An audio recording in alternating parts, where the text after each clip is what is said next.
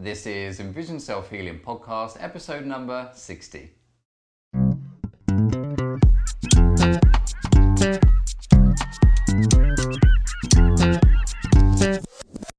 Hi, I'm Will Fuller. And I'm Richard Miller. And we're the co-creators of EnvisionSelfHealing.com and are dedicated in helping you improve your eyesight and quality of life By taking healing into your own hands. Now, if you haven't had a chance already, then don't forget to head over to the Envision Self-Healing website where you can get your hands on a free ebook that's going to give you 10 top tips on how you can start improving your eyesight in our modern day world. The topic of the week this week is vision yoga. And in the question of the week from YouTube, we have a listener, viewer, asking, how do I not put pressure on my eyeballs when I'm doing the palming exercise? So Richard, how's the world of self-healing been treating you this week? Well, it was one of those surprising experiences that I think that you and I have, and I think our viewers eventually will have as well if they're practicing the eye exercises. So I think I was telling you a little bit, but I'm now reading longer books. I have a project I'm working on and wanting to read books that are more rare, shall we say. Okay, nice. And not rare, but what makes them rare is they're not available on audible.com. They're not available in an audio format. Okay. And, you know, we preach to a certain degree that the less reading you have to do, the better for your eyes. And I definitely believe that. And then my vision has sort of vacillated between it's difficult to read and not so difficult to read. Okay. So I was and I had done a master's program where I took all of the reading material, put it into audio files. So I was experienced in doing that, but that was several years ago now. Anyway, so here I am. Okay, I've got this reading to do. I can't find it on audio. I'm going to start this project of re-looking at the technology of how to put it on audio files. So I started the research. I was feeling good. I got a phone app, which I haven't completely figured out, which I will report on when I have completely figured it out. But here I am, like, we're going through all this technology, and then I'm sitting on my couch one afternoon. I pick up the book that I'm wanting to read and, like, open it up and, like, oh, this isn't hard to read. I'm like, That's fantastic. It was like, well, it's like 5 in the afternoon or something, and I'm reading like, wow. Like maybe one word every, half a page. I'm like, what word is that? Wow, when was the last time you think you might have noticed that?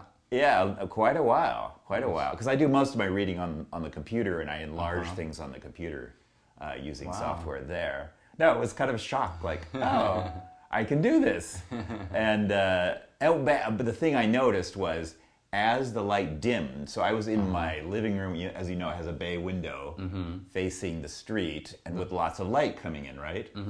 So as time passed, then my ability to read diminished. Okay. It was just so straightforward, like, okay, in brighter light, if I give myself enough light, I'm relaxed in my reading.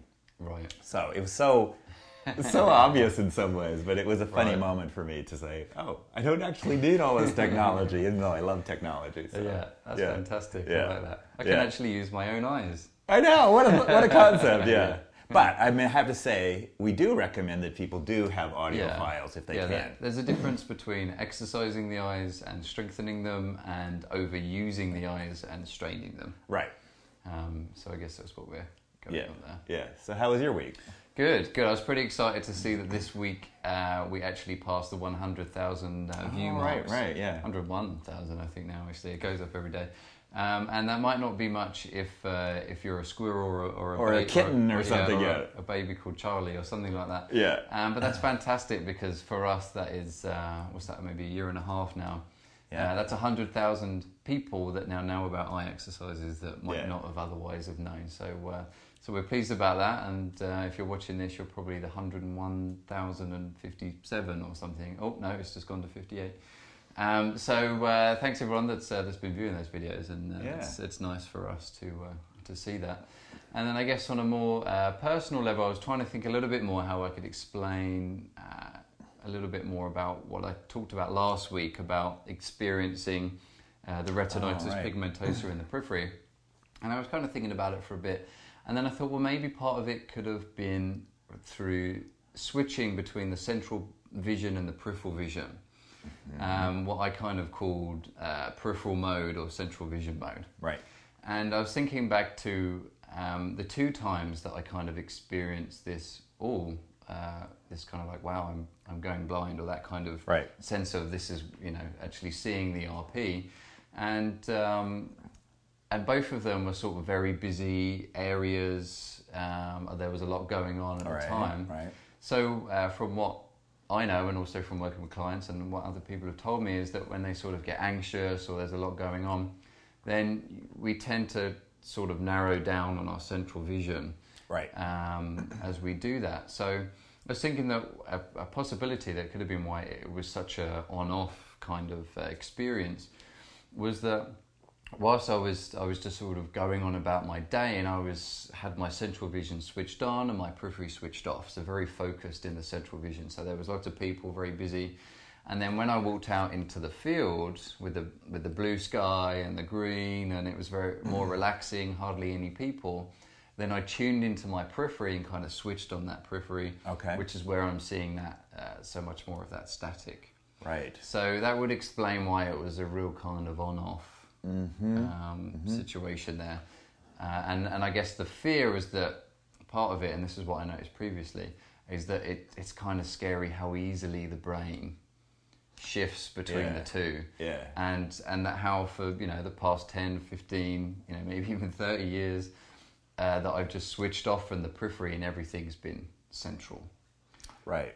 So to see the brain, how easily and how capable it is to tuning my focus into just the central vision, and for me to not be aware of it.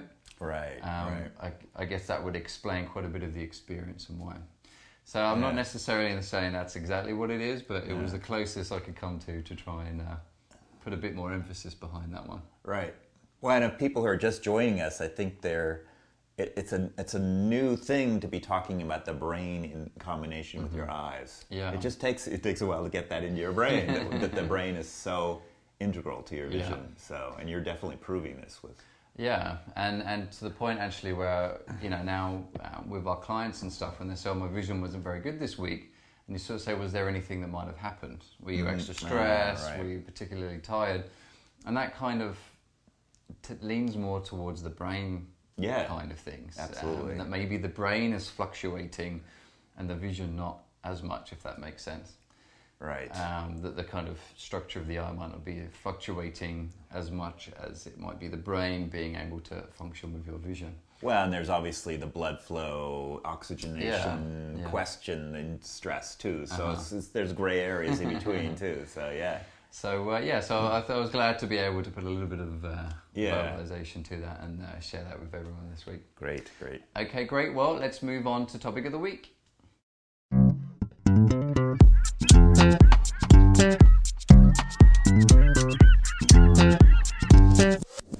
And the topic of the week this week is vision yoga. And this has really come in the wake of my 30-day yoga challenge. And in fact, I need to take a picture of the t-shirt and paste it on our Facebook. Oh yeah, you got the t-shirt. Post it on the Facebook fan page. What does it say, by the way? I survived. It's just a blank t-shirt. Oh. No, really. You've reached nirvana, it's just blank. Yeah, no, it says Bikram Yoga 30 classes in 30 days. Yeah, cool. All right. I will take a picture of it and post it. So by the time anyone's listening or watching this, that will be there. I'll make sure I will do that. That's my only proof that I did 30 days. I could have just printed it myself, really, and it probably would have been cheaper and a lot less effort. So in the wake of that, it's really amazing the similarities between actually trying to maintain a yoga program, and of course I found myself talking a lot about eye exercises with a lot of the instructors and a lot of the people there, because it's the same concept of, on a regular basis, exercising the muscles so that you can improve them and make you function much better throughout your daily life. Yeah, it's an exercise program, and well, the advantage of yoga over like my trainer at the gym also sees a similarity. There's even more similarity to yoga because you're using more relaxation and things like that a gym program doesn't tend to have. That's true. Yeah. So obviously over these 30 days, plenty of time for us to think about the similarities of doing eye exercises. and also doing the exercises for the body. So we came up with the idea of vision yoga as more of a concept. Right. Of something that maybe you don't have a condition like retinitis pigmentosa, where your vision is deteriorating. Maybe it's just that you want to maintain your vision on a regular basis, just to keep your eyes healthy, avoiding things like presbyopia, computer eye strain, macular degeneration, cataracts, all the things that doomsday scenario that we've got waiting for us in the future. So just the same as with doing yoga, you're looking at doing those exercises just to help you out in your everyday life and just to better yourself as a practice. And also yoga has a bit of the spiritual element to it and strengthening the mind, the same as the eye exercises do as well. Yeah, true. So we kind of broke down some areas in the similarities of the eye exercises and yoga practice. And one of the first things is that just like Bikram yoga, that you sit in a sauna and do eye exercises. No, I'm joking. So the reason why I say that is Bikram yoga is at 100 and something, maybe 140 Fahrenheit or something. No, not 140 Fahrenheit. You die. It's got to be 102 at 102 most. Fahrenheit. Sorry, 40 Celsius. There we go. 102 Fahrenheit. 105 maybe. It's on the T-shirt. We'll find out. Go to the Facebook fan page. No, not having to do the eye exercises in a sauna, heated room, in a hot room. But the first thing is certainly balance. So just the same as you're trying to maintain balance in the body with the muscles and stuff, you're also going to want to balance out the eyes. Well, and that's true. If your balance was out of body, if your body was out of balance, and if you lean consistently on one leg, it would affect your whole health of your spine, your whole.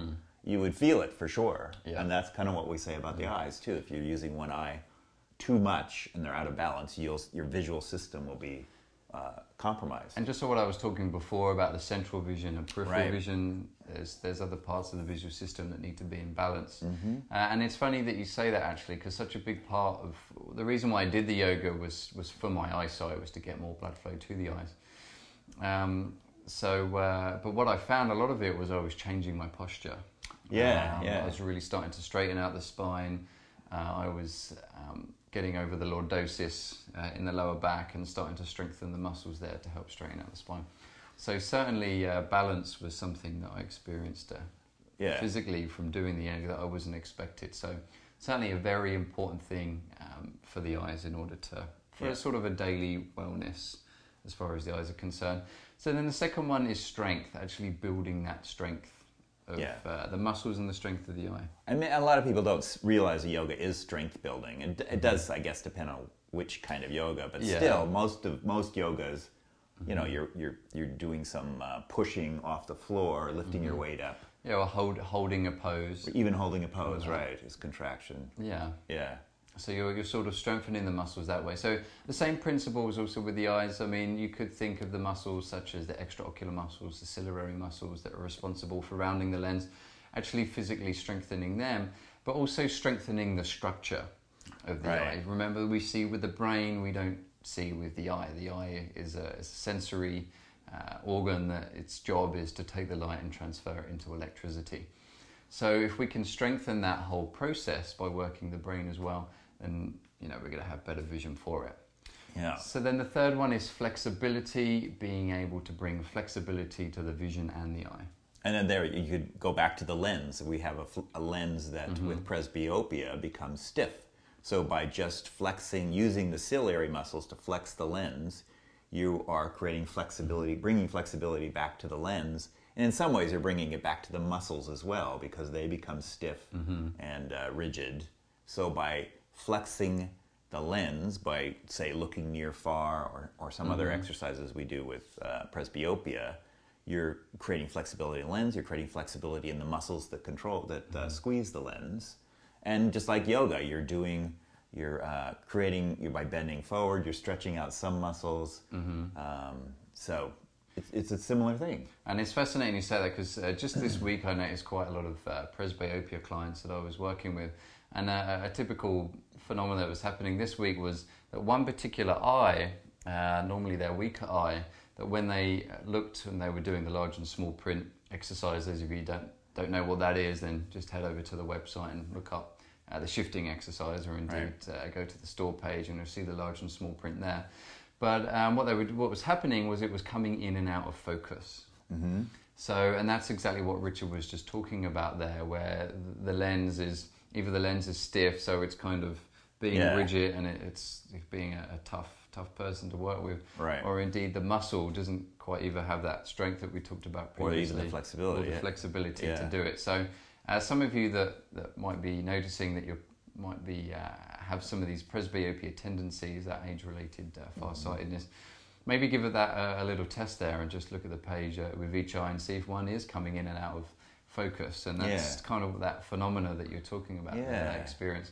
Another thing to try also is if everyone just did a couple of eye rotations, so just looking up towards the ceiling, let's say 12 o'clock, and then rotating your eyes around down to 6 o'clock, and then back up to 12 o'clock again. And if there's any areas of sort of tightness or strain, then that's that inflexibility in the extraocular muscles. Right. So obviously if they're more flexible, then you're going to be able to get better range of motion there, which is what the eyes were designed to do, was to look around us instead of just looking directly in front of us. And a more stretched out muscle, just like in hamstrings or other muscles in your body, the more you stretch them out, the more sort of space they have and more circulation that can move through them. Because tight muscles squeeze down on blood circulation. So definitely. Same thing with yoga. As you do those stretching, you're increasing circulation. And in fact, that takes us into the fourth one. The fourth one, which is blood flow. Yeah. So I'm glad that came so naturally through. So of course, just like with yoga, you're doing the movements, and just that movement in itself is improving circulation. Right. Of course, like we say with, athletes and sprinters or weightlifters, they don't necessarily have good circulation. Right. It's quite a misconception there, because if the muscles are all tight, and the joints are tight, then you're still restricting blood flow. Yeah, I mean, it actually is pretty pertinent, because we say you can't just build strength and get circulation out of it, and you can't just do aerobic activity and necessarily get circulation out of it. That's why we recommend massage and stretching and relaxation. Yeah. And this is the yoga, the reason the yoga is a better analogy than straight exercise in some ways, is that it incorporates that philosophy as well. You need to stretch, you need to relax the muscles as well as strengthen them. So, yeah, that's true. Yeah. So certainly this is the main reason why I went in to do the Bikram yoga, was for blood flow, to get more blood flow to the eye. So if you think, the same as with the body, if you can do these exercises with the eye, you're getting more movement there with the eye, which is encouraging more blood flow. You're using it in a more constructive way, so that you are getting more blood flow to the eyes and the head, because you're creating that demand there, as opposed to sort of strain and causing tension. You're using it in a healthier way that promotes good blood flow to the eyes. Yeah. So, and I guess also with some of the, maybe outside the eye exercise, but kind of part of the vision, yoga is actually incorporating some of the massage. Right. To help with the blood flow, and not necessarily just the eye exercises themselves. Right. So then the final one that we're going to talk about is relaxation. Right, and that's so basic to eye exercise, as our palming eye exercise is one of the pillars of relaxation. And that's just what we said before about how yoga also works a little bit with the spiritual side and the mind side of things, which is probably why, another reason why it's so popular is it's not just going to the gym and lifting weights. Right, and I was just thinking about in my experience with yoga, you often did the strengthening, stretching, you're getting the flexibility, and at the very end, you're doing what's called the corpse pose, which is laying on. Do they still do that in classes? I mean, I think it depends maybe on the style. Yeah, on the style. But we at the end of an hour and a half of the Bikram is we lay for a few minutes and do a breathing exercise and whatnot. So that's that relaxation part of the yoga that's very important, and often that's like a 5-minute portion of the class. Because I think, yoga was originally invented for meditation, wasn't it? As a preparation for meditation. Yeah, preparation for meditation. There you go, yes. Not medication, yeah. meditation. So I guess that's kind of the, not the irony, but we've kind of just, on the Western side of things, just taken the the exercise part and not really doing the meditation. Right. So I think with things like some of the yoga, they try and incorporate it in with the breathing, and they're trying to be mindful as you're actually doing the exercises or doing the stretches as you do it. But certainly, so the relaxation part could be twofold. One is that as you're reducing the eye strain, then you're bringing relaxation to the eyes. But then you've also got the kind of the mind psychological relaxation part of it, of being able to relax the eyes and use it in a more relaxed way, and again not having that strain. I mean, a lot of people, if you think of computer vision syndrome, then they're really straining trying to look at the screen, or creates headaches and whatnot. So if you can kind of relax through the exercises, then you're going to reduce a lot of that strain as well. Yeah, no, this is really a good analogy. We just thought of this morning, and it's a better analogy as we talk about it more and more. So, yeah. Okay, great. Well, I think that's a good time to move on to question of the week.